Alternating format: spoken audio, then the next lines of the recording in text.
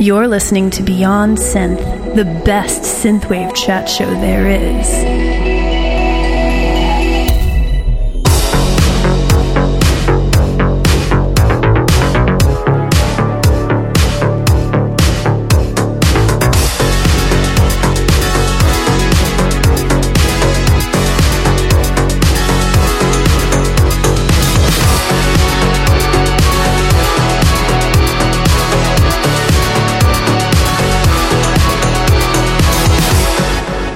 Hey there, welcome to the show. This is Beyond Synth, episode 280. On today's show, we're doing something a little fun because today's guest is Glitbiter. Now, you know Glitbiter is Florence Bullock, who appears on the family shows on Beyond Synth, and of course is, a regular contributor to the show. But I've never technically had her on as a guest to talk about her music, and she finally has her EP coming out, and I thought it would be a fun idea to have her on the show as a guest, and we'll talk about her music, and you all should go get it. And of course, before that, we will listen to some cool music. I've got some letters to read, some other stuff to talk about, and we're going to do that right now. So let's listen to a track. This is a cool one from Baldocaster from his album Mirage. This is Featherweight.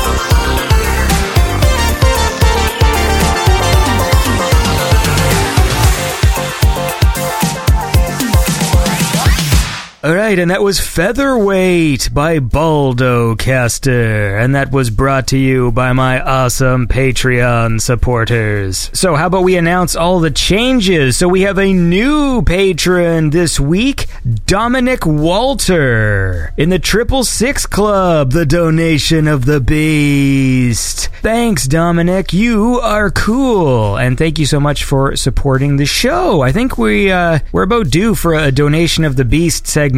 I feel like it's been a while, so maybe we'll get to that. But anyways, thank you, Dominic, so much for supporting the show. I also want to say that Gary Heather has upgraded his support.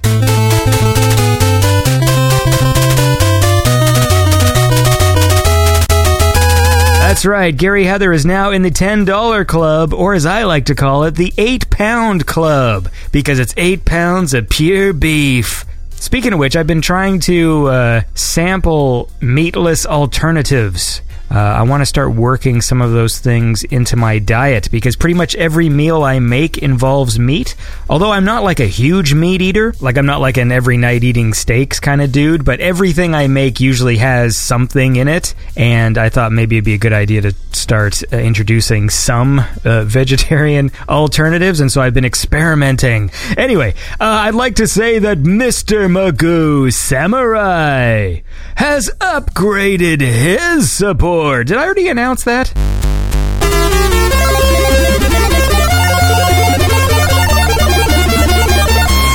That's right, Mr. Magoo Samurai. Mr. Magoo! He's in the $25 club because he's a cool guy. You know, this year I thought it would be a good idea to print the Patreon donations on paper so that I would have like a paper with me every week instead of having to sign in to the website, you know, because it feels nice to hold it in your hand, you know, like read it like an old-timey newscaster. But every week there are changes, and then I feel like I'm fucking forgetting people, and I'm not reading the list right, so I don't know if it was a good idea or a bad idea, but I tell you what was a great idea, Mr. Magoo Samurai upgrading his support, because he's a cool guy. He also sent me a letter, I'll read that after the next song, and Caffeinated Pixels has upgraded his support.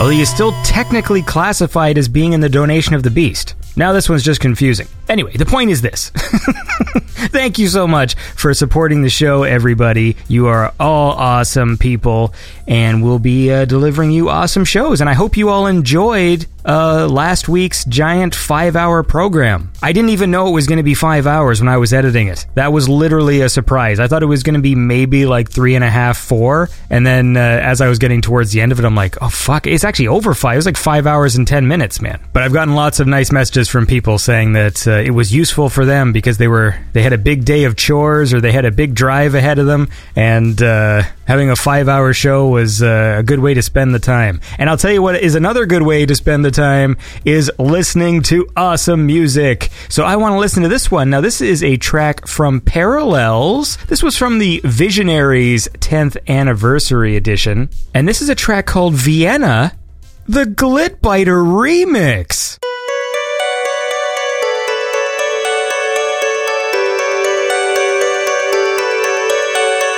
Vienna, will you put me in your heart? I've traveled long to find. Within the walls I was torn by sorrow, fear I left behind. I was taken by the radiant shot through the trees.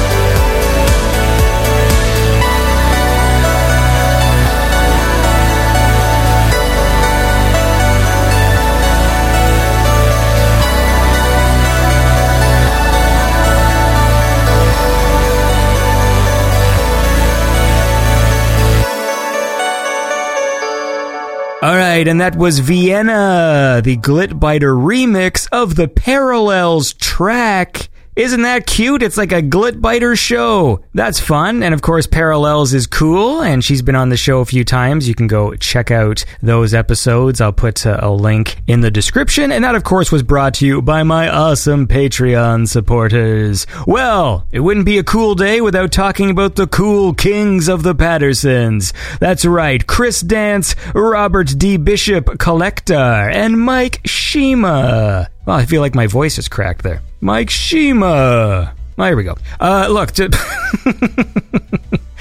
Thank you all, of course, for supporting the show. So, Mortal Kombat the movie came out, and I saw it.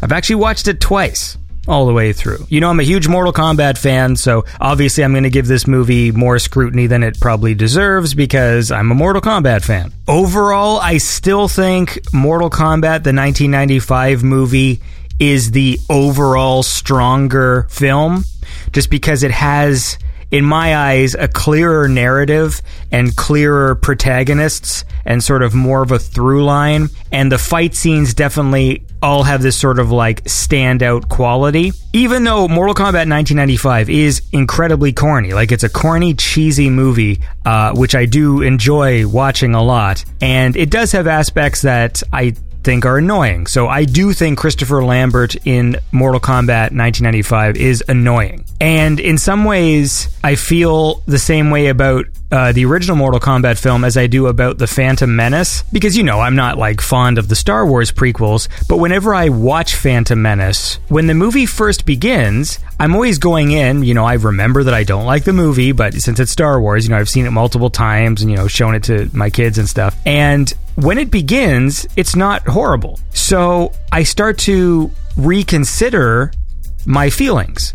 Because I go, well, you know, this movie's not that bad. I'm talking about Star Wars. You know, this movie's not that bad. I mean, maybe I'm just remembering it in a negative light and I've been harsh all these years.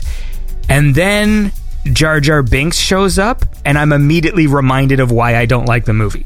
And unfortunately, he's such a big part of that film that it's just hard to separate all those elements. And I feel the same way about Mortal Kombat 95. It's a really cheesy movie, but when it starts, it's not bad. Like, it's got these fun little fight montages, and you've got, like, you know, Sonya in that, like, industrial club thing, and then, like, Shang Tsung's cool, and you got Johnny Cage doing his movie fight scene sequence, the introduction of the boat. You know, there's all these things that are, I think are actually good. Like, it looks good, you know, like the sets are cool and stuff. But then the second Raiden starts talking, that's when I go, oh yeah, fuck, like, he sucks. Like, he just...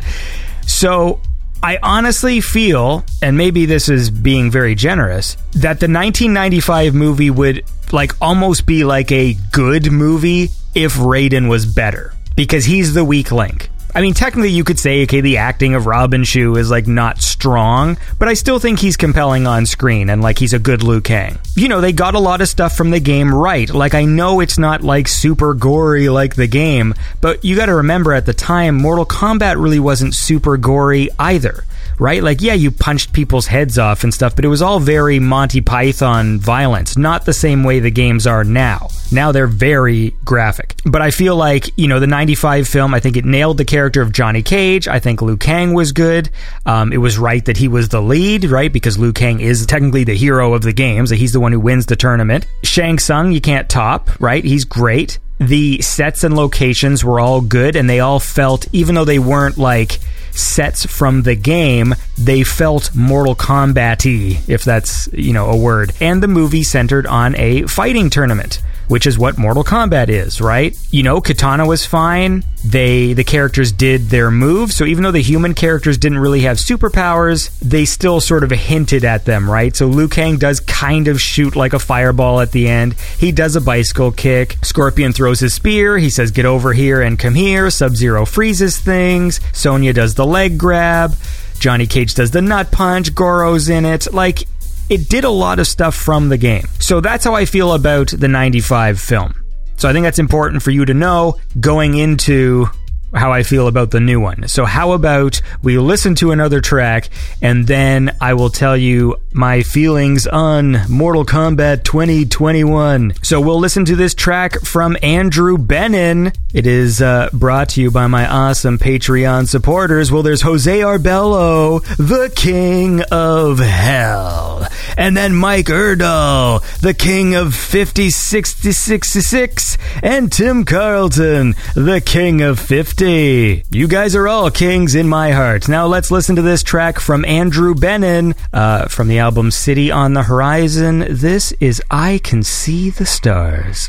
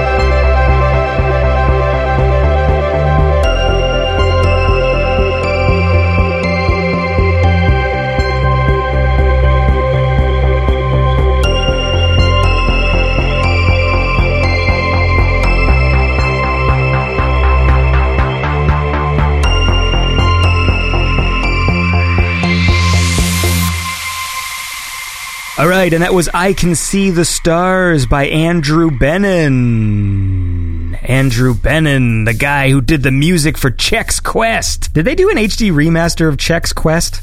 I should say that that song was brought to you by my awesome Patreon supporters. There's Jacob Wick, my semisonic friend with the 4488, and City Hunter with the 42, and Hugh Hefner in the 2666 Club. So, let's talk about the new Mortal Kombat film.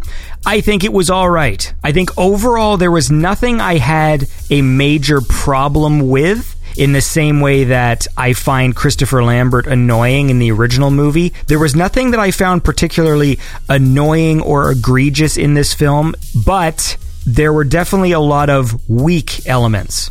I don't think anyone was terrible to the point where I was like frustrated with their performance, but there were definitely weak aspects. So let's get the weak things out of the way first. Number one, inventing a character for the movie and making him the lead is just not a cool idea, and I don't think any fan of the games are going to be happy with that decision. So Cole Young is definitely the main character of the film. Everything in the movie happens sort of in relation to him, and he is definitely positioned as the lead, whereas in the 95 film, even though Liu Kang is the hero of the movie and he's the one who wins the tournament, it very clearly is Johnny Cage, Sonya, and Liu Kang are the trio of heroes, right? We follow them sort of an even amount of time. So in this movie, it's sort of like Cole is the lead character and the other ones are kind of like side characters, but you want to see them way more often than you want to see Cole. The other weak aspect is Raiden.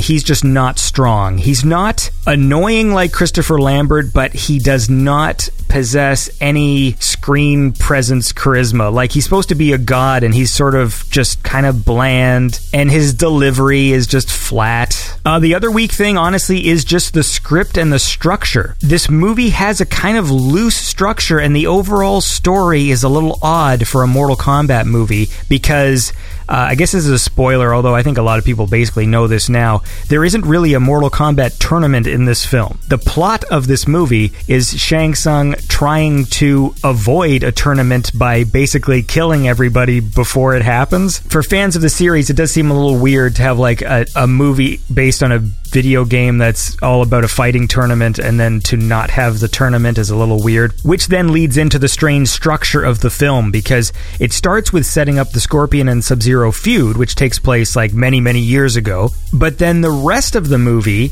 doesn't have anything to do with that feud. So there are these little like connections where it's like, oh, it's all about like the Scorpion bloodline or whatever, but it has nothing to do with the feud itself. Also, probably the stronger scene in the movie is this intro, and then the rest of the movie has nothing to do with this feud, but then it's resolved at the end. And so it's like, what is this movie about? Like, Cole is the lead character, but really the main story is the feud between Sub-Zero and Scorpion, which has nothing to do with the bulk of this film. That's why I say that the 95 film, I think, is a stronger overall movie, because it's just plotted like a proper film. You understand the trajectory of the storylines, and it hypes you up immediately, right? The original Mortal Kombat has instant hype, because they just go right into that song. So that's what I would consider the weaker elements of the new film. But having watched it twice, I do think it's like entertaining, and I enjoyed it, and I did enjoy it more the second time. I think that there is the potential to weave into a stronger and more ambitious sequel. Another aspect that I was kind of disappointed with was just the locations.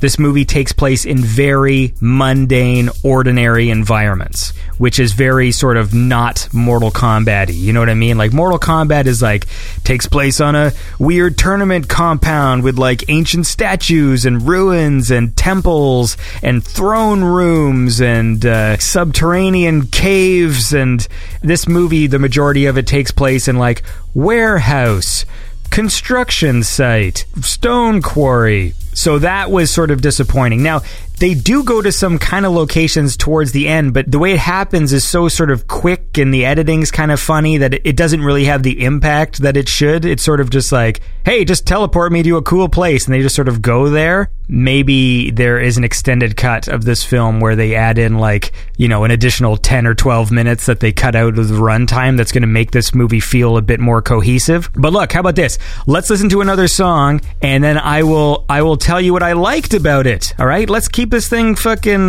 positive, all right? And then, of course, we'll be talking to Glitbiter later in the show. So I want to hear, well, speaking of Glitbiter, let's listen to this track. This was a collab that Glitbiter did with Jared Glenn from the album The Curse. It's brought to you by my awesome Patreon supporters. In the $25 club, there's Clint Dowling, A Star Apart, Alex Seligson, Blake Peterson, Eurobeat and intensifies, and Honeybeard. And this is a cool track. This is City of Lights by Jared Glenn and Glitbiter.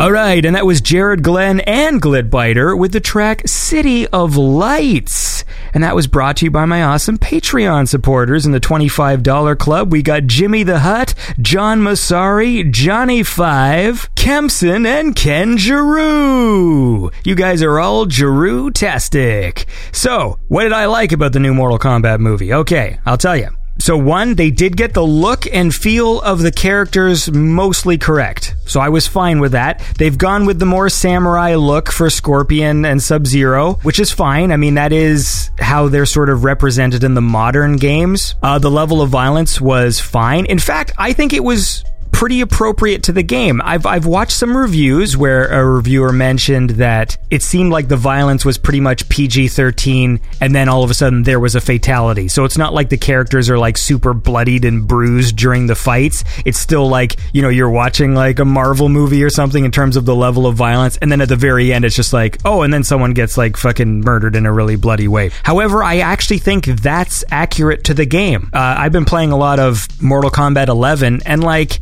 you know, in the middle of a match, you do like a super move where it shows an x-ray of a person getting their skull smashed and their bones shattered, and then you like stick a spike through their head and stuff, and then they're just still fighting and they're fine. So I don't have a problem with that aspect. So I think the level of violence was good. Sub-Zero was awesome. Like, I loved how they just totally made him like superpower. Like, he was almost like the main villain of the film. So it was cool to see him do a whole bunch of cool freeze things. He was definitely super powered. Kano was really funny. I laughed a lot at Kano. There were so many moments that almost seemed like genuine ad-libbed things that I thought were really funny. Kung Lao was good.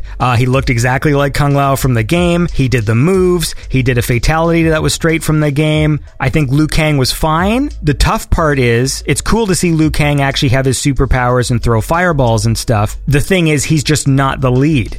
Right? So he's the lead in the old movie. So it's hard to compare the Liu Kang from the old movie, who's like the main character, versus Liu Kang from this one, who's like sort of a side character, who is sort of doing Raiden's job. Because Raiden's the one who's supposed to organize the fighters and get them hyped up. And it's sort of Liu Kang who's doing that in this film. Like, he's the one saying, like, we got to train and we got to do all this stuff, while Raiden just sort of like wanders around acting like an asshole. Cabal was good. He looked like Cabal and he did Cabal's moves, so I was fine with that. Except everyone kept on calling him Cabal. Shang Tsung was fine, but you can't top the original Shang Tsung. Like, Cary Hiroyuki Tagawa, like, who plays Shang Tsung in the old movie, like, that dude just, he's perfect. Like, his face is awesome. He's just such a wicked villain. Like, it's going to be very hard to top him. This Shang Tsung was fine, but definitely not as strong. And I think maybe if they make a sequel, they should give him the mustache, like give him the Fu Manchu thing. I think maybe he might look a bit more menacing with that. Sonya was good.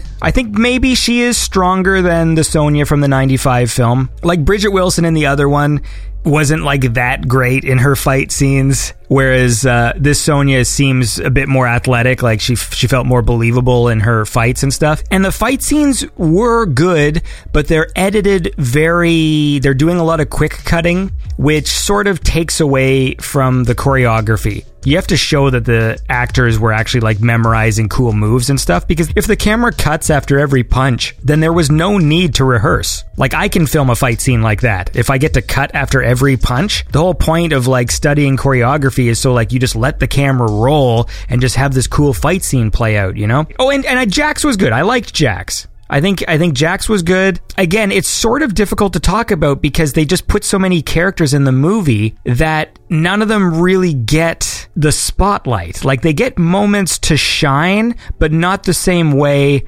that they did in the original movie when there's just less characters and you really build up the fight scenes more. Like, this movie had cool moments and every character did a cool thing, but there's an overall sense of just that the movie isn't super ambitious. But then on my second viewing, what I liked was that it sort of reminded me of like a movie from the 90s, like an action movie. You remember when they would make these sort of like not every movie had to go to theaters and have like $100 million budget, right? And so this movie kind of feels like something from that era, where it's not a big budget movie, it's not super ambitious, but they're still trying to do some cool things. So the bottom line is, I enjoyed it. I liked the movie. And I think that if it was popular enough, I do think there's the potential here to make bigger and better sequels. And I kind of hope that they do. I think that would be cool. And that's what I have to say about it. If you saw the trailer and was like, this thing's going to be fucking epic, like, you know, tone that down. It's not an epic movie, but it's fine. So let's listen to some more music. I've got some letters to read and then we'll go chat with Glitbiter. So here's a track from Le Groupe Fantastique. It's brought to you by my awesome Patreon supporters in the $25 club. We got Martin Larby, Mr. Magoo Samurai, Neverman, Newmark, Restless Nights, and Techno Ben. You guys are awesome. Now listen to this. This is Le Groupe Fantastique with Is This Me?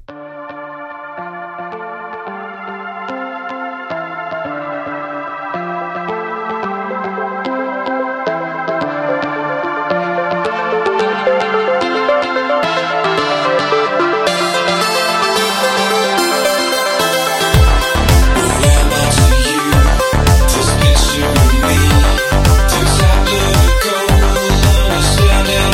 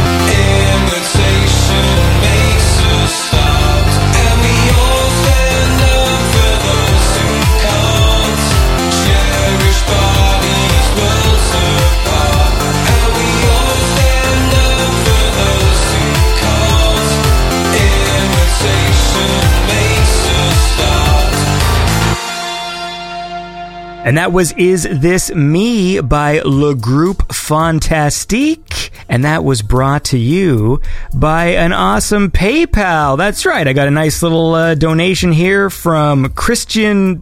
Am I going to fuck up your last name? Beeler? Is that how you say that? I think you're Ace B on SoundCloud. Is that right? He sent me a lovely little PayPal donation of the 1637. I don't know if that means something. Is that a magical number for you? He says... Hey Andy, keep doing what you are doing. Thanks for making my road trip awesome. I wish I could support you regularly. Hopefully when I have got a new job, I can become a proper PayPal. Until then, have a drink on me. Well, I will, Ace B. You know, I haven't had a drink since summer of last year. I've not had an alcoholic beverage since then. I still think my wife has like a gift certificate someone gave her, but I just haven't gone to the store to pick it up. Maybe I should do that. Anyway, listen, Ace B, thank you so much for... That is you, I think. Unless I'm just fucking...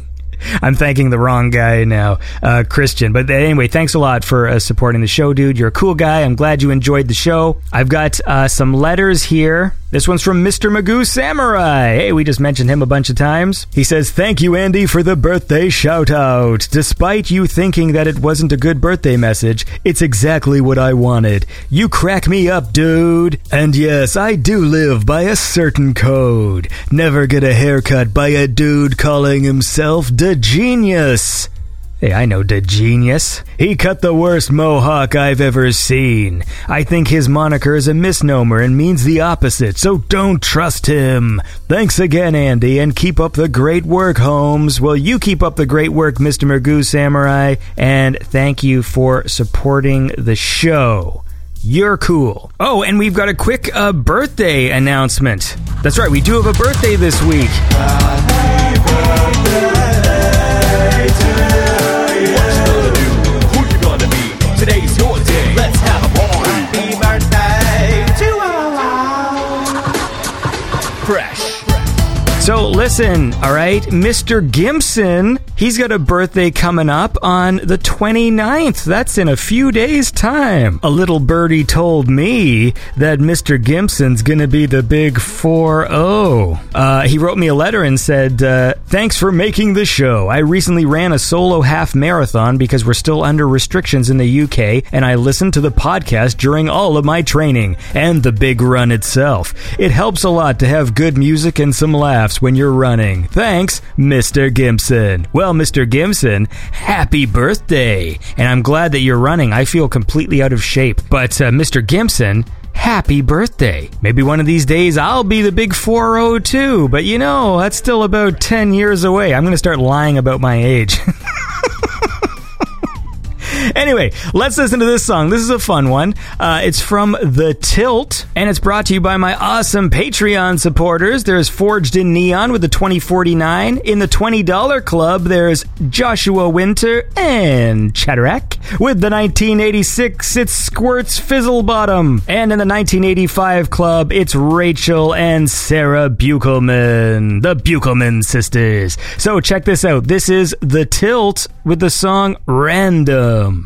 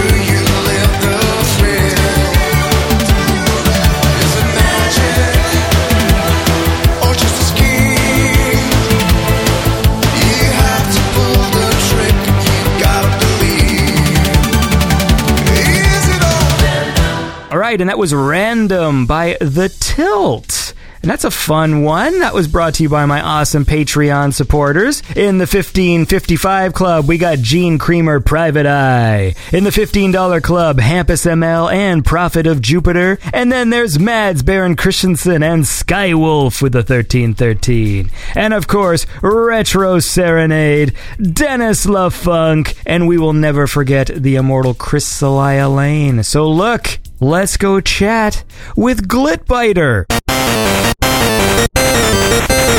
Alright, well I am here right now with Glitbiter, aka Florence Bullock. Hi. Hi, Andy. How are you today? I'm doing okay. You are very familiar to the Beyond Synth audience because you are on the family shows, and then we used to do television reviews and things like that on the show, but I guess technically I've never had you on purely as an artist. Nope. So that's what today is. Does this hurt your feelings that I haven't done this? Yeah, duh. No.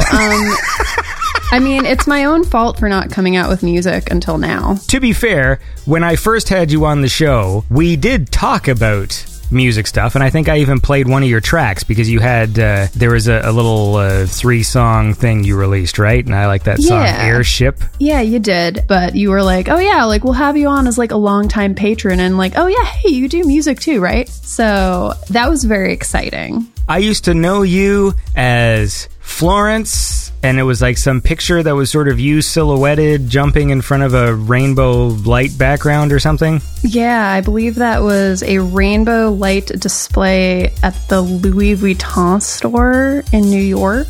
I still use that icon for like some profiles, and I'm like, it's like 14 years old now. I was watching old videos of myself, and like all I do now is my eye just goes straight to the hairline. Oh, yeah. And so like I found these old high school videos. I'm like, oh, look how low my hairline is. And I used to be so sensitive thinking that I had like a tall forehead. And I'm looking at myself now, like in high school, I'm like, what the fuck was I like concerned about? Like now my hairline's like 2 inches back because I'm getting old. I feel like just this year I've aged like maybe 10 years. It's like just being stuck at home. Since I am home, I'm like maybe looking in the mirror more and I'm paying more attention. So I'm like, wow, like I don't think that line was like near my eye, but what is this? It wasn't something that I was like aware of because I was always like really busy and I was just didn't have time to pay attention to it. And now I'm just like, oh wow, I guess I look in the mirror more and I see more things, and it's kind of terrifying. Once you pay attention to a particular thing and it becomes an obsession, sometimes I will drop other obsessions for the new one. That has happened to me multiple times this year. Yeah, it's fun. It's fun to have obsessions like this. It's healthy. Yeah, it's the most fun thing. Anyway, look, this is a very weird way to start this. So nice segue. Well, we'll reset and actually like do this properly. So you are Florence Bullock. So where do you come from? I grew up in New York, and I was there for 18 years, pretty much same place. Now I live in Los Angeles. I came out here for college, and I studied music. Why was LA the music school you wanted to go to? So I went to the same private school for 13 years. So I did like elementary school, middle school, high school, all at the same school. So like there was a group of people who I went to school with for 13 years, and that it was like the same thing for a very long time. I still have like dreams about being in that school because it was just like such a big part of my life, I guess. It's very strange. But I was kind of sick of it, and I was like, I want to get as far away as I possibly can. And I literally like stayed within the country, but got as far away as I possibly can from New York to LA. So that was a factor. But at the time in high school, my favorite band was AFI, and they were from California. And I feel like subconsciously a tiny bit the reason why I ended up in California was because of AFI. Just because I was like so obsessed with them. I'm like, oh cool, they're so cool. They're from California. Oh my God. So I was like, California's a cool place. I should go there. and now I'm here. Yeah, I actually have a very similar thing because I grew up in a really small town. So I have friends from public school that I still know to this day because we went to nursery school together and then we went to the same high school, and so I know that feeling. Then do you have friends though? Just do I have friends? Yeah, and yes. No, I mean, like, is there people who you still are in contact with, like from the old country? The old country. Yeah, no, I feel like I wasn't like really, really close with a lot of kids in high school and throughout like my time at the one school that I went to, just because there were so few of us. I think there were like 82 kids in my graduating class, but when it started, I don't know, there were like probably like 30 kids when I was in kindergarten or something. So it was, you know, there weren't a lot of people to choose from, I suppose. I got along with the kids who I got along with, and they were fine. And I am still in contact with them, and we chat every once in a while. Occasionally one of them gets married and I go to a wedding. So yes, I'm in contact with them, but I'm not like very, very good friends with any of them. So when did you form your like closer friendships? Was that college? It was college, yeah, because I got to college and I was like, cool, like I can find more people here who like AFI just like me. No, actually, the first thing I did when I got to college was I looked on the AFI message board and I literally became friends with a girl who I am still very good friends with, who I met on the AFI message board, who just happened to be going to the same school that I was going to. There was an AFI show like the first month that school started, and I needed a ride to it. And she was like, oh, I can give you a ride. And I was like, okay, cool. So I just, you know, met up with this random chick from the internet who drove me to an AFI show. But then we became very good friends after that. So yeah. But yeah, and then, you know, I met more people who I just had more things in common with. You know, since I was studying music in school, I just met people who liked the same music that I liked. So I would say like most of my close friends I all made those friendships after high school. Well, how about this? Before we get carried away, we should probably listen to some music. Okay. We're doing this to talk about the fact that you finally have this EP out, right? We're going to play some songs from this. We're also going to listen to some collabs you've done, and we'll talk about that, and that's how we're going to do the show. But I figured we'll start with a track from the EP, and this one is called Follower by Glitbiter.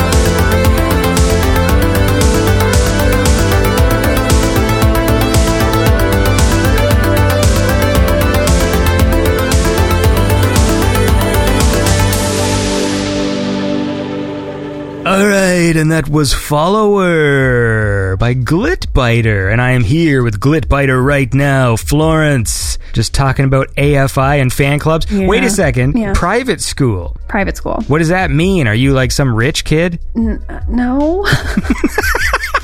There were very, very wealthy people who I grew up with. I wasn't one of those like super wealthy people. I went to this particular school almost as a legacy thing because my mom and her sisters went there. So me and my cousin, one of my cousins also ended up at this school.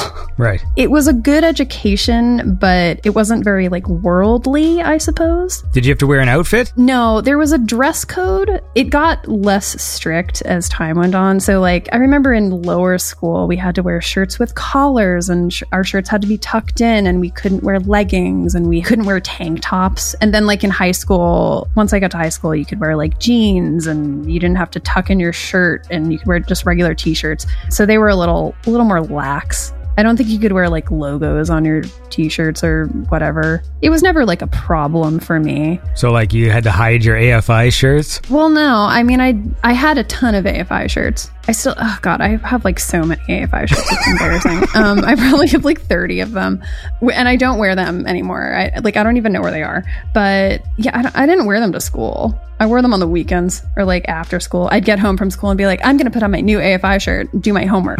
That's what I did. Did it make you better at homework? No. I don't really get private schools. My go-to thing in my brain is always like, oh, rich kids, but... Well, I mean, I think the idea is that the education, for at least in my mind, it was more like personal, like there were fewer kids per instructor.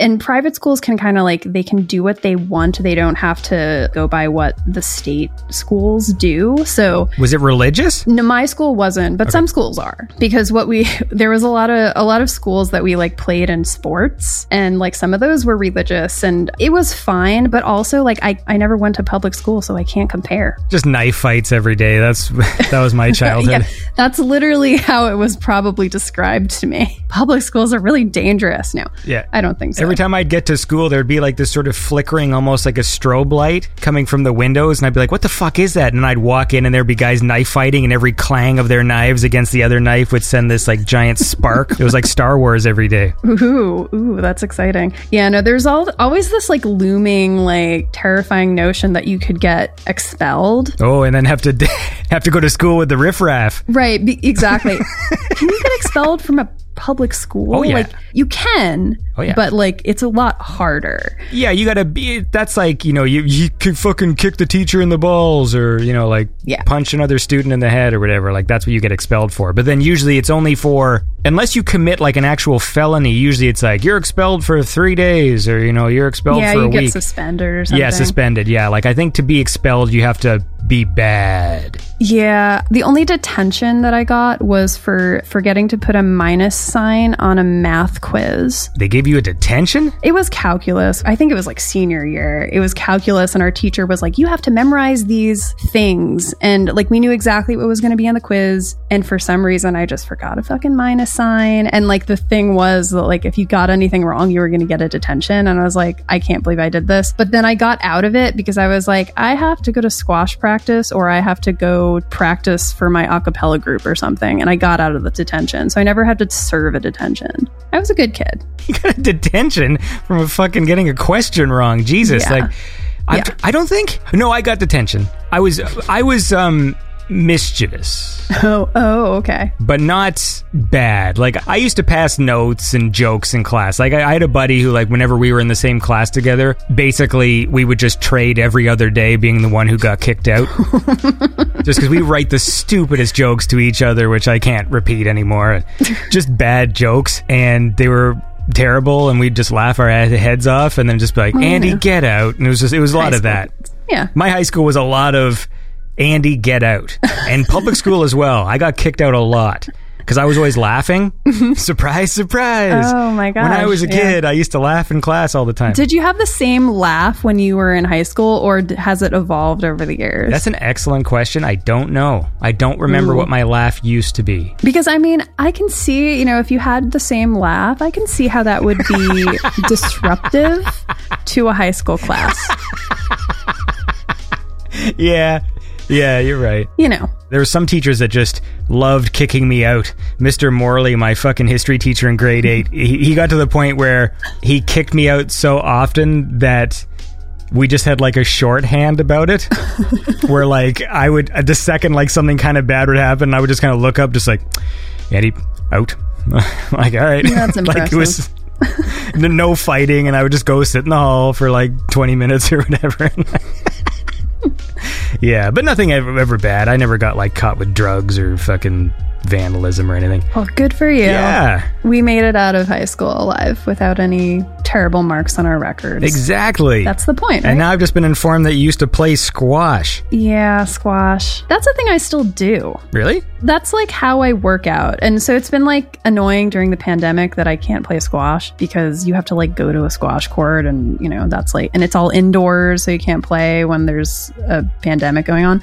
But yeah, my school built squash courts when I was in 7th grade, and I was like, hey, I'll just play this thing. It looks fun. And I just kind of kept doing it. And then once I got to high school, there was like a varsity squash team, and so I got on the varsity squash team, and I was on that for 4 years, and we would travel around and like play different private schools and like around the Northeast. I did pretty well. I also was like nationally ranked in squash.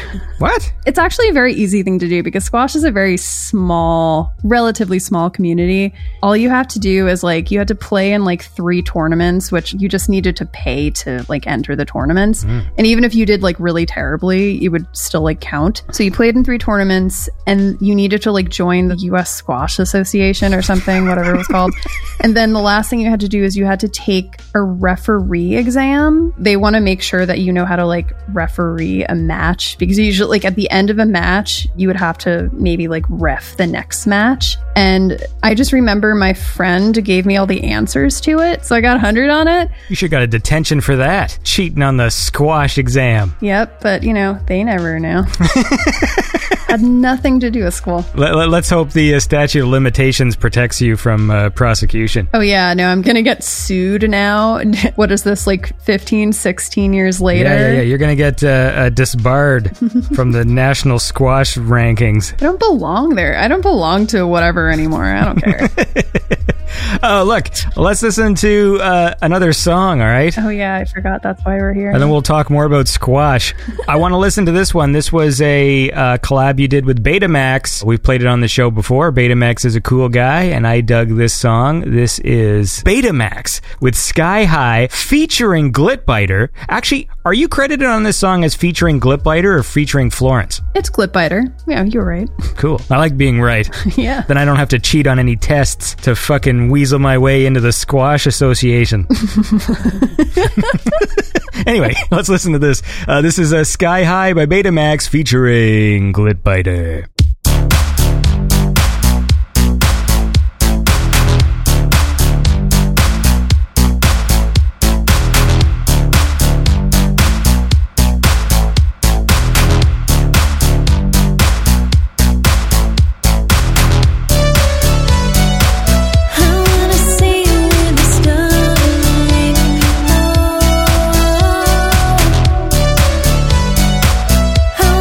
Take you on a night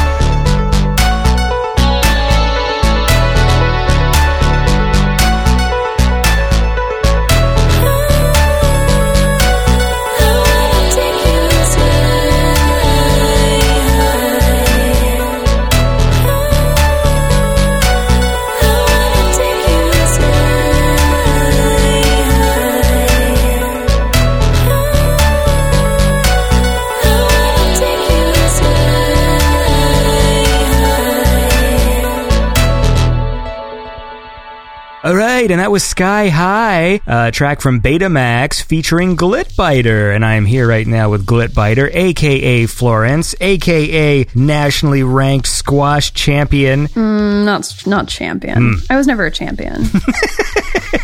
I did win a consolation round once. Nice. It was a long time ago.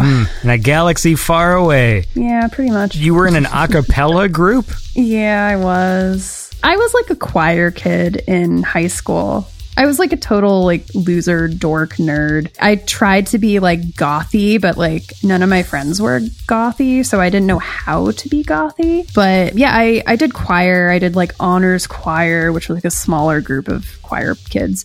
And then there was an a cappella group, which I think was like 12 people, which was like the smallest group to be in. And we practiced every day after school. Yeah, that was fun. I don't know. Did that a lot. So you like spent a lot of time at this school. Yeah, my life was just school. I worked really hard to get into college. So like my reward was like going off and doing something fun for college. But yeah, no, like I would go to school. I would practice with my a cappella group. I would go to squash practice, and then I would go home and do homework and then go to bed. That was my life for years. Wow. I did no extracurricular anything. I didn't hate school, but I didn't want to be there. Yeah, I mean, I didn't necessarily want to be at school too, but I enjoyed like music stuff, and squash was fun because, you know, it was like get to run around and smash rubber balls for a few hours. You know, it was fine. Did you guys do performances, either like the choir or a cappella stuff? Yeah, we did. You know, we would have like spring performance and a winter performance for like all of the choir groups. I think we did some like competitions or just like showcases every once in a while. They would have the a cappella group sing at like donor functions where like all the people who were like donating to the school, they would have fancy dinner at some place and then they would have us sing for them. One of those things. I used to do videography for a charity organization, and so I know all about that stuff. It was like all bankers and things, and then they'd wheel out like it was for like an arts program for underprivileged kids, and so they'd wheel out like the top 7 or 8 grads from the program, and they'd have to like give speeches, and then there'd be like singing and stuff, and like this is what you're paying for, bankers, even though they're probably just doing it because the fucking write-off. Oh yeah, if I was like, I wouldn't give a shit about like some a cappella group unless my kid like was in it. Yes. Did you do that thing that became trendy where like they a cappella like modern pop songs? We didn't do a lot of modern stuff. The coolest thing that we did was and we were like pretty good at it at the time. We did an a cappella version of Bohemian Rhapsody. And the last like couple years that I was in this group, some parent complained because of the content of the song. Nice. And we couldn't perform it anymore.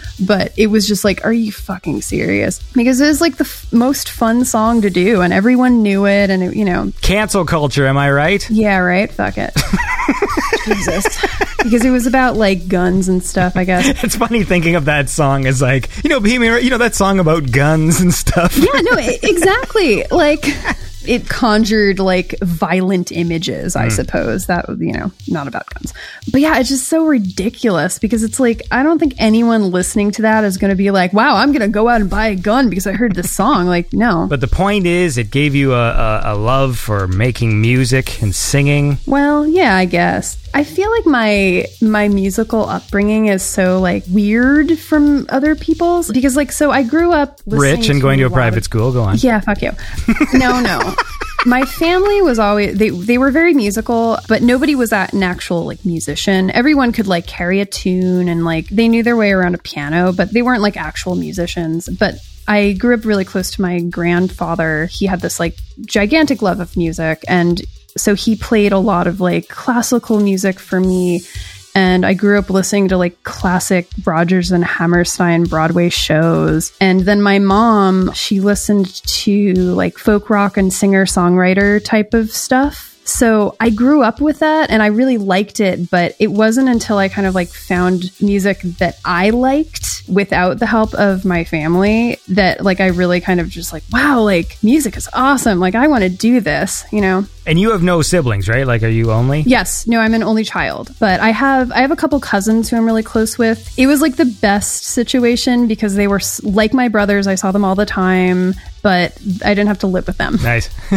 And like the cousins who I'm close with, one's 3 years younger than me and one's 5 years younger than me. I was also the oldest kid around. So I was the one calling the shots and being like, this is cool. Because like I didn't have any older siblings or older friends to tell me what was cool either. Right. So I was just kind of like winging it. I didn't know what the fuck was going on. That's fun too, though. Then you get to tell a bunch of kids to go listen to AFI. Yeah. But since, you know, I listened to like classical music and Broadway show stuff and like my mom was listening to like folk rock and all of that, like I didn't know that electronic music existed for a very long time. And the first time I feel like I understood that like, oh wow, this is like electronic music was literally when I heard Eiffel 65 in 1999. So I heard like the song Blue on the radio. I'm like, wow, this is like different, man. This is so cool. And it was just because it had that repetitive hook. And it was just one of the first times that I was like, wow, I really like this song and it's different from what I've grown up with. It kind of like sparked in my mind like there's other music out there. That's so cool. But I was in 6th grade when that came out. So I was born in 1988. Still got in the 80s, but I grew up in the 90s, but I feel like I didn't like do anything cool in the 90s either. So like I don't have a lot of nostalgia for 90s music either because I wasn't paying attention. Yeah. I was too young to be paying attention. In solidarity with what you're saying, when I was in 6th grade, the electronic music that I discovered, that's around the time that I got into dance music. And that's when I discovered like kind of dance music. And so I was listening to 2 Unlimited, which was my first cassette I ever bought, was 2 Unlimited's second album. What the fuck was it called? No Limits was the first. No Limits was the second one. No Limits, we'll reach for the sky.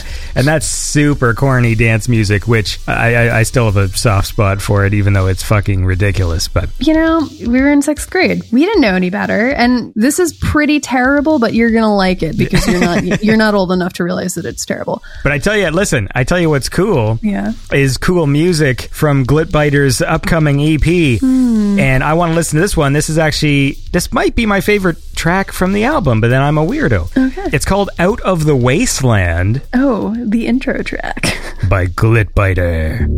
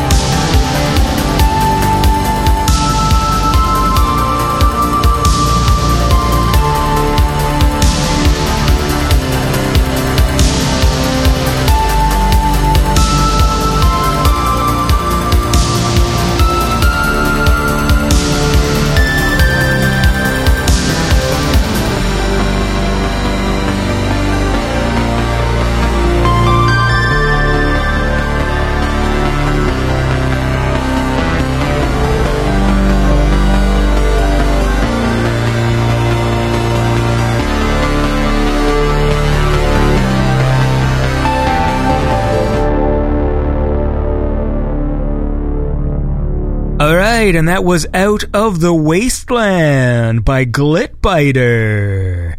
And I'm here right now with Glitbiter, aka Florence. Now, you've been sitting on this album for a long time. All of the songs on this new EP are like really old. Because Andy, I'm pretty sure you've heard all of the songs like 2 years ago. Yes, I think I have a folder around here called Glitbiter Secret Tracks Do Not Play on Show. Yeah, probably from 2 years And what ago. is the actual date of that folder? Let me see. Oh yeah, that'd be funny. Fucking Apple I, motherfucker. 2018. Wow. April 9th, 2018. Wow, I thought it was 2 years ago. That's even worse. Well, there you go. Anyway, so yeah, as you can see, these tracks are really old. Anyway, this is probably the oldest one. And when I recorded the vocals for this, I was really sick. Like, I had a really terrible cold or virus or whatever. This is way before COVID. I didn't have COVID. I was terribly sick. And I just remember, like, I came up with the song and I was like, oh man, like, I think I have a really good vocal line for this, but I guess I'll just record it just to like do a placeholder. So I did. And I was like, wow, that's not a terrible take. Like, I'll redo it again. So I waited like a few weeks and then I tried to re-record it and I just like couldn't redo exactly what I did. I just couldn't reconstruct the exact way that I wanted it to sound because I was just so used to this way that I had sung it when I was so sick. So it's the same take from probably like 2017. So did you go to an actual like music school or a school that had a music program? Yes. All right. I ended up getting into a music school, which was part of a larger university. So that way I could like still do music, but I could also take other classes within the university. So it was like kind of exactly what I wanted. It ended up being a really good music school. And I was like, cool, I wasn't even planning on this. I guess I got in for music, so I guess I'll do music. So I was in a vocal arts program. I got in for singing, but I don't really love opera that much because, you know, it's all opera.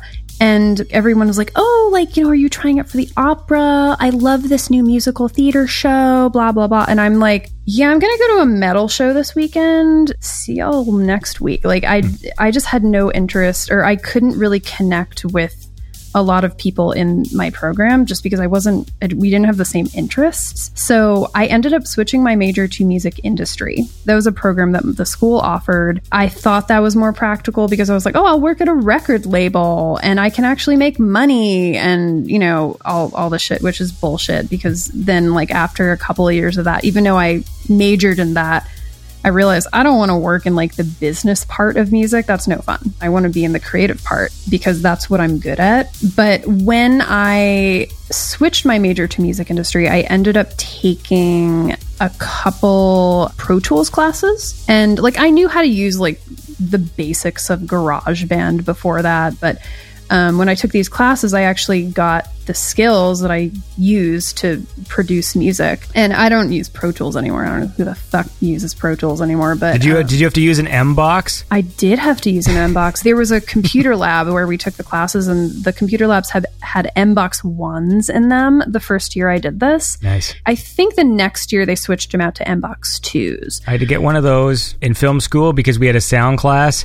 And so we had a class that was all Pro Tools. Yeah. So I had to buy a fucking M-Box. Oh, you had to buy one? Yeah. Jesus. Well, you have to buy an M-Box to use Pro Tools, and so it's I think that's $750, and Jesus Christ. all the words bugged me. Like M-Box and SPDIF cables. Like just those stupid words. Like I always just hated hearing it. This fucking, you got a SPDIF cable? I'm like, fucking SPDIF. It's so stupid. That's a dumb word. I know it stands for something, but it doesn't make it any less stupid. The first M-Boxes were so fucking ugly too. They looked like mini, just like old computers. I'm trying to remember if I had one or two. I had the one that was sort of like a grayish, purpley color. That was the one, I think, because the two is like, it looks more like a box, and it's blue and gray, but it doesn't have any purple on it. And after I took those classes, I ended up getting a used like M-Box Mini, and so I used that on like an old MacBook. Maybe I recorded some of the vocals from my first EP via that M-Box. M-Box 1. That's what I had. I had the fucking M-Box 1. I'm just looking at a picture of it now. Mm-hmm. What a stupid thing. Yeah, it was dumb. Because eventually, like, I got a new computer and I didn't have, like, the installer for Pro Tools anymore. Because I think, like, Pro Tools came with the M-Box. I don't forget how it worked. But I was like, I'll just get Logic because Logic is like really cheap relative to anything else. So I taught myself Logic and I was recording with the M-Box for a while. And then I upgraded to El Capitan. And I was like, wait, why isn't my M-Box working? And then I found out that Avid, those bastards, stopped supporting M-Box 2. So I couldn't get the driver for it. And I was like, well, fuck this. Right now I have a Focusrite Scarlett. The preamps are fine, but the preamps in the M-Box were better. So that's why I'm going to upgrade my audio interface soon. You know. This is the kind of talk people like. I'm doing the thing that you hate. Let's talk about like stupid bullshit things, Andy. Well, look, I want to listen to another track. I think we did play this one on the show before. This was your collab you did with Gregorio Franco, which is a kick-ass track. Thanks. And I've always dug this one, and we're going to listen to it right now. This is Awakening by Gregorio Franco, featuring Glitbiter.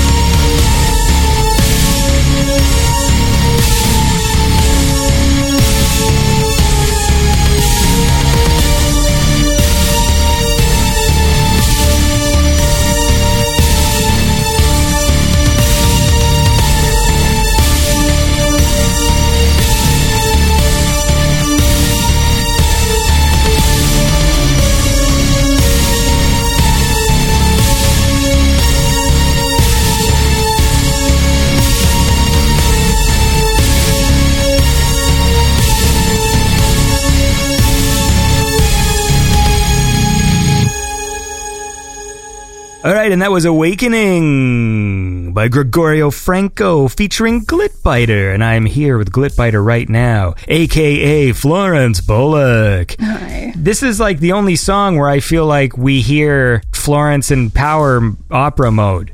On power opera mode. It's really good. I was like, oh, fuck, like you can make that sound? Like, Yeah. I don't tell people that very often, and they're always like really surprised. They're like, wow, you can actually like sing. I'm like, yeah, I mean, I went to school for that.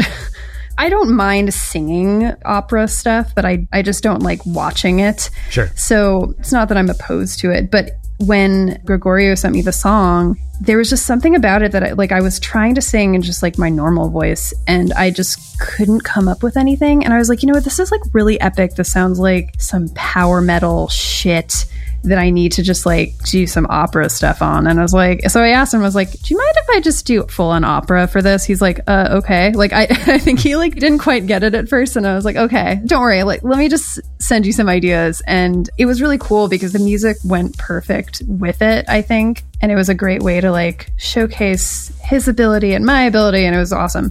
So it was really fun to do that. But it was also like different because singing opera into a microphone is way different than singing regular into a microphone for me. why? Because I had to like pull the mic like far back because I was like, oh wow, I'm projecting more. Yeah, I forgot I could do this. Explain to everybody what Glitbiter is. A glitbiter is a person who's addicted to the spice glitter stem, which is mined on the planet Kessel. Star Wars. It's a Star Wars drug addict. That's literally what it is. And hey guys, I don't promote drugs or anything. I always liked that word for some reason. I was like, wow, that's such a cool word. And then like, I literally the first person who was like, it sounds like Clitbiter was my mom.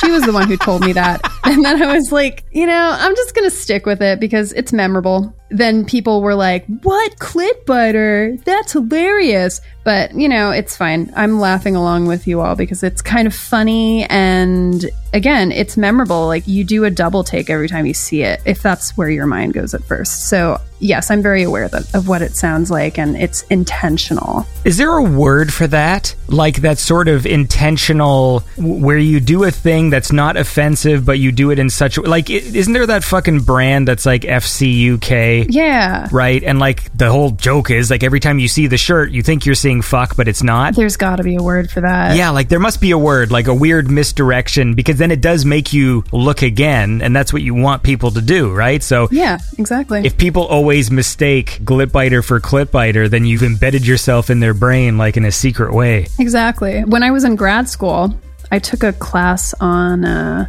persuasion. Ooh. That wasn't like the name of the class or anything, but basically we learned like persuasion techniques. There was some technique like that where, you know, you basically like trick people into looking at a thing. And I was like, okay, cool. Like, look at that. I'm using my grad school education. Yeah, I should learn some of those techniques and get some people to listen to my show. Yeah. I don't know what the trick is. I gotta hang some boobs out the window or something. Yeah, that'll do it. What an image I've just conjured. So then how did you find fucking synthwave? I guess I have to start with like why I like synthwave so much, since like I didn't grow up with like 80s music or anything. So it's not necessarily nostalgic, but like it seems like it's nostalgic to me for some reason. The thing that I always go back to there was this computer game that I played in 8th grade. So what was that? 2001, sometime around there. And this game was called Candy Crisis. So the game was like whatever, but the music was so fucking awesome. At the time, like I didn't know what it was, but I was like, this is amazing. Like, oh my God. Like if you go and you look up like Candy Crisis music, level 1, don't listen to that because that doesn't count. But like everything else is amazing after that.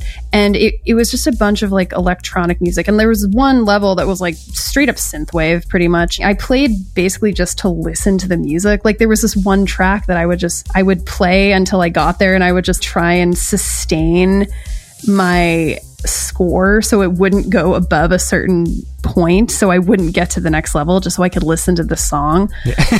There were a lot of like synthwavy elements, and it turned out in like years later I found out that it was a bunch of people from like the mod scene who made this music. I had no idea what that was back then, but I like tracked down a lot of the artists who made music for this game, and all of the music was on YouTube. And I was like looking through the YouTube comments, and there was this one guy who was like, yeah, like I'm happy that like, you know, you all like this song that I made back in 1990, whatever. And I was like, oh my God, is this person? So I actually like contacted this person, and I was like, oh my God, did you make the music to this game? This is amazing. It was like such a fangirl moment for me. And he was like, yeah, like me and like a few of our other friends did it. And then I found a website that just had pretty much like everyone's artist name. And it turned out I had like 2 mutual friends with one of the people who made a bunch of the music, and it was very exciting. So I feel like that game plus like my foray into like Eiffel 65 and that whole shit, that it kind of like solidified this need for electronic music. So Andy, you always say that like you like synthwave because it has a melody. Yeah. I feel like that's exactly why I like it too, because you can catch on to a melody even if it's instrumental. And I feel like a lot of the popular electronic music that's out there, it's very repetitive. Like I liked it, but I never got really into it, and it never really did anything for me. So like when I found synthwave, I was like, holy shit, I've been waiting for this my entire life. Oh my God. So I found synthwave because I went to a concert of a band called Clan of Zymox, who is this, I think they're from the Netherlands. They're this like gothy dark wave band from like the 80s and 90s. I posted a picture of them on Instagram, and Dance with the Dead liked it. And for some reason, I looked up Dance with the Dead and I was like, what is this? This is amazing. And I listened to like just their stuff for a while. And then I went down a rabbit hole because I found a new retro wave through them. And then I was like, wait, there's a record label that does all of this stuff. Oh my God, this is amazing. Like there's more of this. And then like, I don't know, a few months later, some loser named Andy Last added me on Twitter. And I was like, who the fuck is this guy who thinks he's so cool doing a fucking synthwave podcast? No, I'm just kidding. I was like, whoa, there's a synthwave podcast? That's amazing. And so honestly, like I listened to a bunch of your shows and I was like really, really inspired by it. And that just kind of like solidified it. And yeah, so that's how I found it. And like, I was purely like a fan at first, but again, listening to your shows and like listening to all of the artists, being able to relate to a lot of the artists and being like, wow, like everyone's kind of a solo artist. And like a lot of them have full-time jobs too. And they do music on the side. And I'm like, I have these skills. Like I can do this. Why am I not doing this? In my mind, I always wanted to be part of a band. And I never found people to be in a band with me. So I was like, okay, I can just do this on my own. This is cool. That kind of like inspired me to start writing too. And it was just the more people I met, it was just a really cool community. And, you know. Yeah. And funny enough, you originally, you know, not being able to find someone to be in a band with you. And then recently you were invited to be part of Dead Astronauts. Yes. And I thought maybe we'd listen to a track from that album. Mm-hmm. There's a track I dug on there called Thorns. Oh, yeah. Is that a good choice? That is a good choice. I didn't do a ton of the like production. I did mostly kind of writing vocal lines, but that particular song I wrote the melody and the lyrics to pretty much completely. So yes, that's a good choice. Well, maybe that's why I liked it so much, man. Anyway, look, let's listen to it. This is Dead Astronauts with Thorns.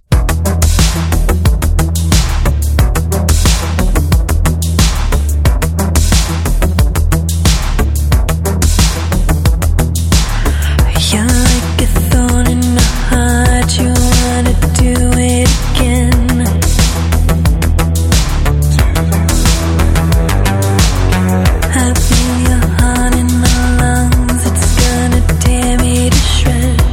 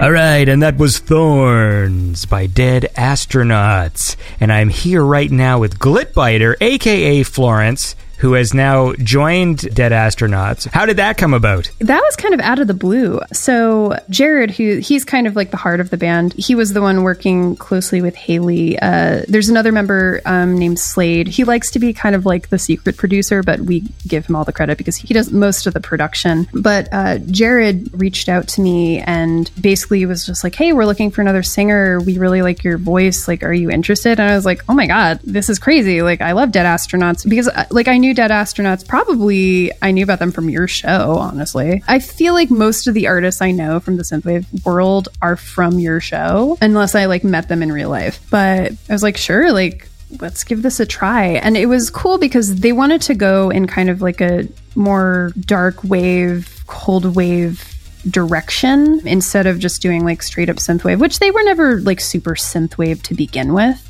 But I liked that direction because when I write music, that's not necessarily what comes out of my brain.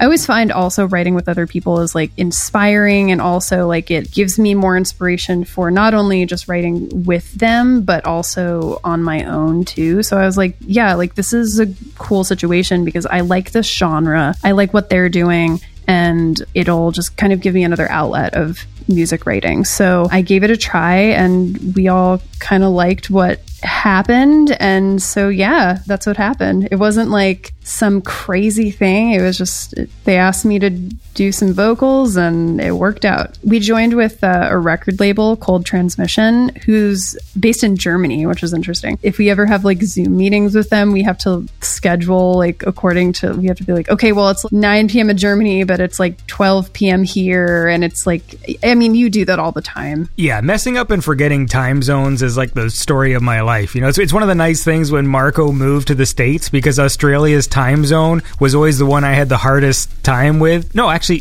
no, that was New Zealand. Mm-hmm. New Zealand's the harder one, I think. My memory's no good. I mean, hopefully you know like my time zone and like Mike's time zone. Yeah, I think I do now. After like 30 shows.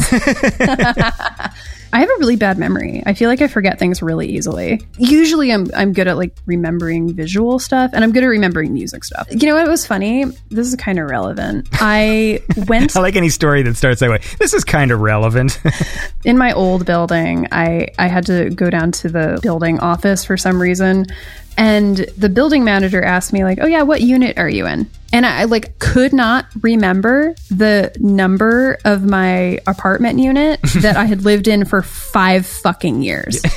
I know it starts with a 3. Yeah, but if it's not something you say out loud a lot, it makes it difficult to recite it out loud. You know, it's like muscle memory. Like when I online bank, I type in my password using the num keys, but when I was at my dad's, I had to like sign in one time using his keyboard that didn't have num keys, and I couldn't type in my account number. Exactly. Like even though I sign into my bank all the time. It's like it's the same with forgetting people's names, you know, if you don't say their name out loud. There's a person who I have met 3 times, and I know I've met this person 3 times because I remember every time when I introduce myself to this person and they go, oh yeah, no, we met at this thing. And I was like, oh yeah, it's you. 3 fucking times. If you're that person and you're listening, you know who you are. I'm sorry. I know who you are now, because it's very embarrassing to me, and I don't want to be that person. I don't want to be that person who's like an asshole who like doesn't remember people. I get myself into that stupid sitcom situation where I do recognize I've met someone before, but I don't remember their name. And then when that situation comes up where all of a sudden you need to know their name for something, oh my God, then it's like that. All right, how do I trick them into saying their name so that... That's happened to me so many times, because I don't remember names. I remember faces way more easily. But yeah, names, like, forget it. But usually when that happens, what I try and do, because when you have to say their name for any reason, it's when you have to introduce them to somebody. So usually I kind of just like wait until they just introduce themselves. And so then I can like make a mental note. Okay, that's that person's name. Cool. But then sometimes they will introduce themselves, and like I heard it, the other person heard it, no problem, and then I forget their name 2 seconds later. Yeah, my worry too is if I mishear, because I'm like, like if I don't trust what I heard, I'm like, did he say Bill or What's a name you can confuse with Bill? Ball? Will? Yeah, and then I'm like, Bill oh, fuck, Ball. I can't call them the wrong name. That's even worse than not knowing their name. Mm-hmm. Anyway, look, let's... This is another really interesting conversation. Yes, let's listen to another song. I want to listen to another track from the EP. Okay. And then maybe we can probably wind this down. Oh, yeah. Unless there's something... well, whatever. We'll first we'll listen to some more music, all right? This is a track called Blade by Glitbiter.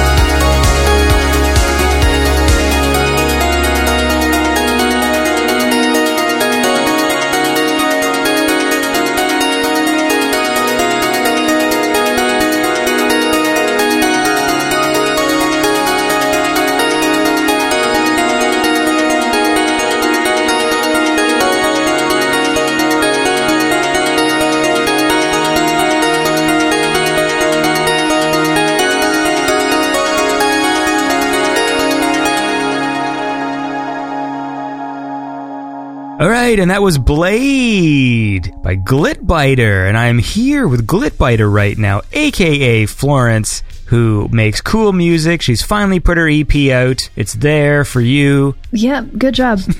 Thanks for promoting that so well. Well, that's what I'm known for, is brilliant promotion. Me too. You should go get some Black Light coffee. I don't drink coffee, though. Well, neither do I.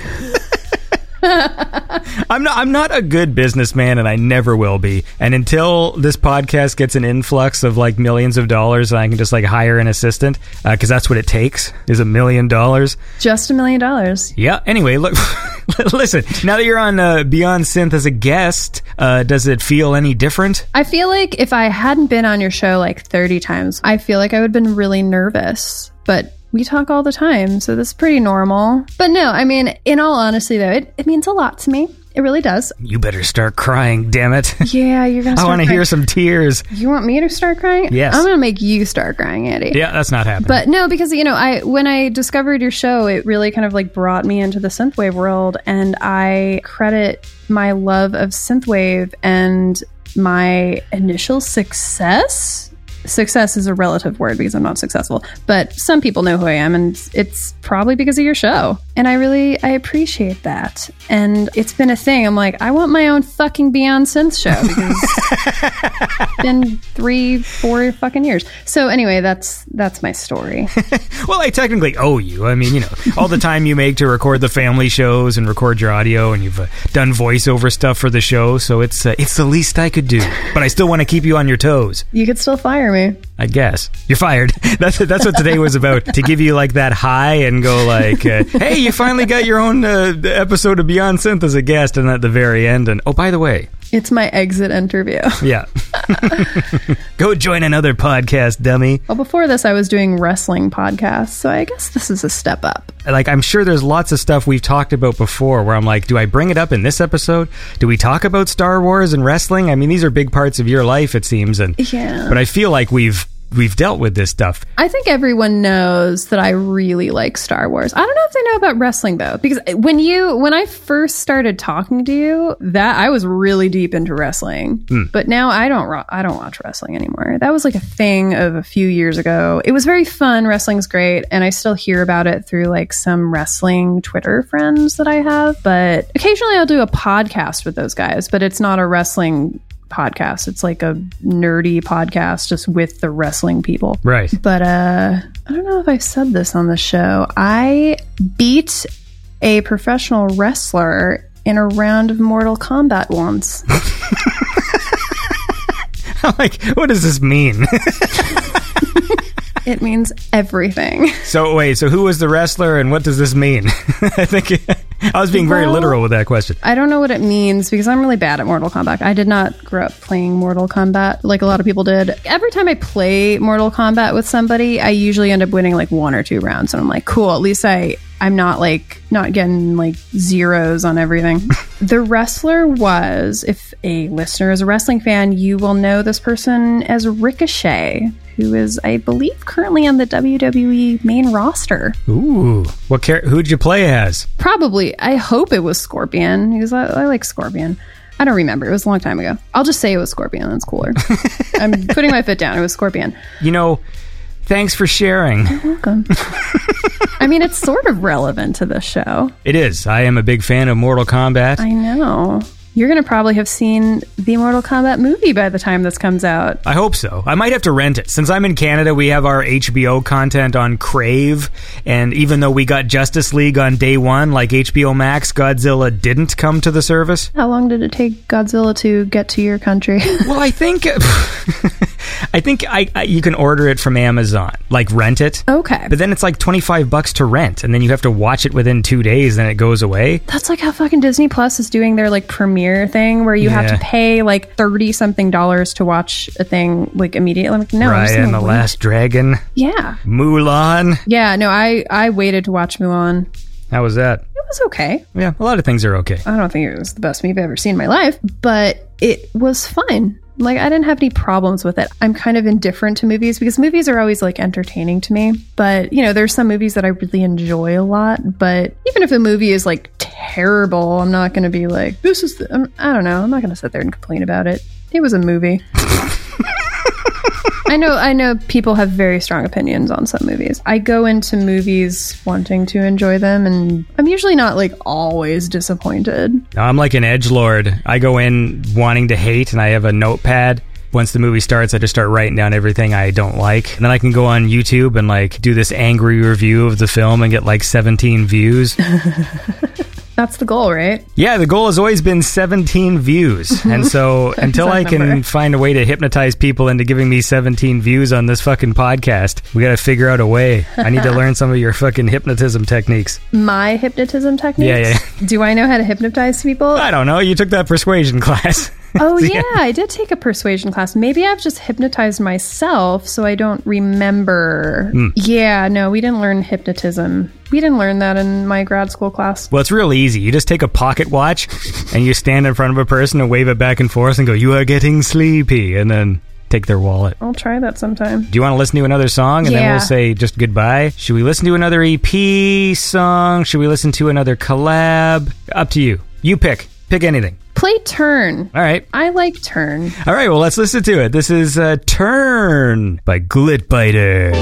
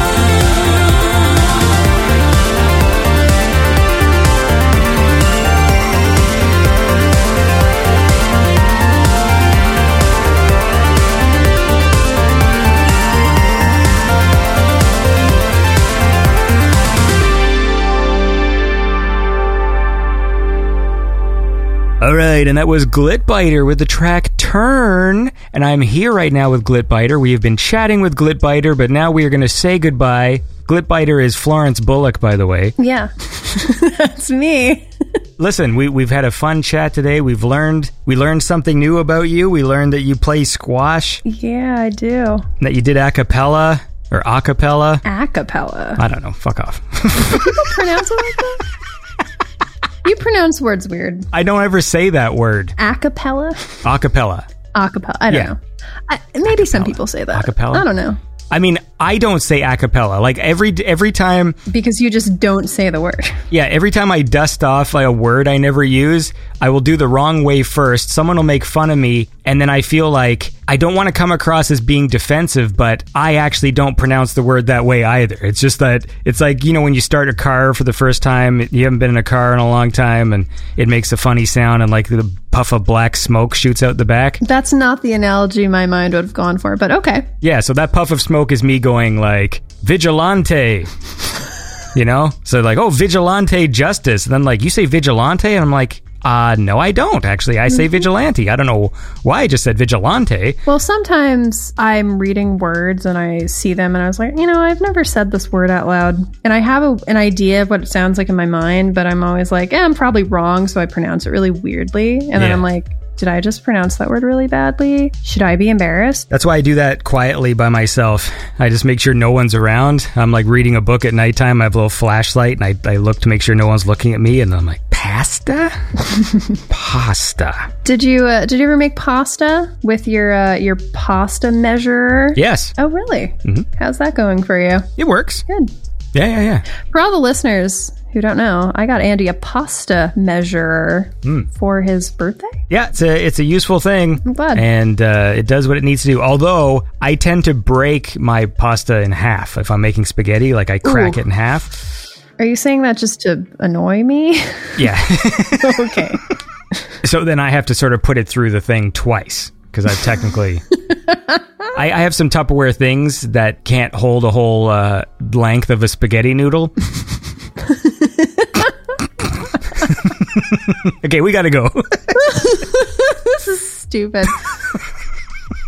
What an ending. Anyway, look, where do you want people to go, man? You want them to get the EP? Yes, go to glitbiter.bandcamp and pre-order my EP, which is coming out on April 30th. And if you happen to catch this after April 30th, then just buy it. It's also going to be on all of the streaming services, Spotify, Apple Music, all your favorite places. It'll be there on April 30th as well. At least I hope so. That's what I told the distribution thing to do. So I don't know what's going to happen. Hopefully it'll be there. But it will be on Bandcamp. So you can at least give, I get more money on Bandcamp anyway, so... Perfect. And then if they buy it on Bandcamp Friday... Oh, yeah. You can wait like a week. Wait a week and then buy it on Bandcamp Friday, and then I get more money. Bandcamp Friday is the first Friday of every month, right? Yes. Are they doing Bandcamp Friday this time? I haven't gotten an email from Bandcamp saying they are. Ooh, interesting. Maybe they're trying to quietly still do it, but not advertise it as much. Anyway, look... The point is that we have been chatting with Florence Bullock, a.k.a. Glitbiter. We're going to be hearing from you again next week because next week is the family show. Oh, yeah. Everyone's going to be sick of me by then. But it's fine. Well, if that was the case, people would be very sick of me because I'm on every episode. Yeah, I could see that. There's even some episodes where there wasn't a guest, although I haven't done one of those in a while. Oh, yeah, I remember when you did that. They're not very popular. I listened to them. Well, thank you. You're welcome. That's the whole point of this show was just so I could wind it at the end with you making me feel better. Oh, yeah, that's the dream. Well, Andy, thank you for finally having me on. Well, no problem. And people should go check out your music. It's good. Thanks. I like it. You've got a lovely voice, and you've made some cool tracks. And go buy it. Yep. Thanks, Andy.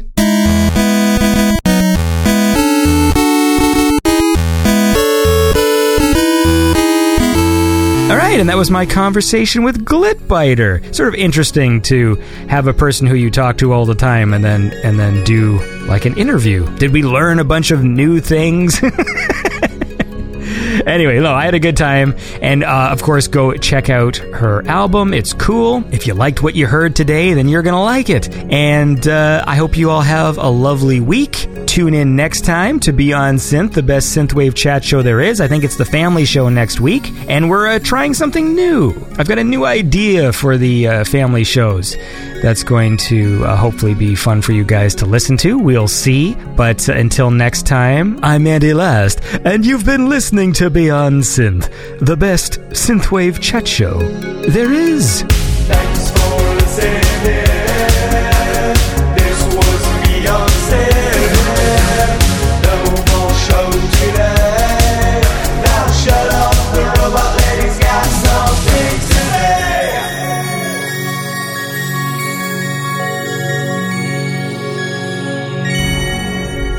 Beyond Synth is made possible by the supporters on Patreon and PayPal. If you enjoy the show, please consider becoming a supporter at patreon.com/BeyondSynth or donating via PayPal at BeyondSynth.com. If you want to submit music to the show, please email BeyondSynthSubmissions@gmail.com. Don't forget to follow and subscribe to Beyond Synth on YouTube, Instagram, Twitch, Twitter, and Facebook. May the Force be with you.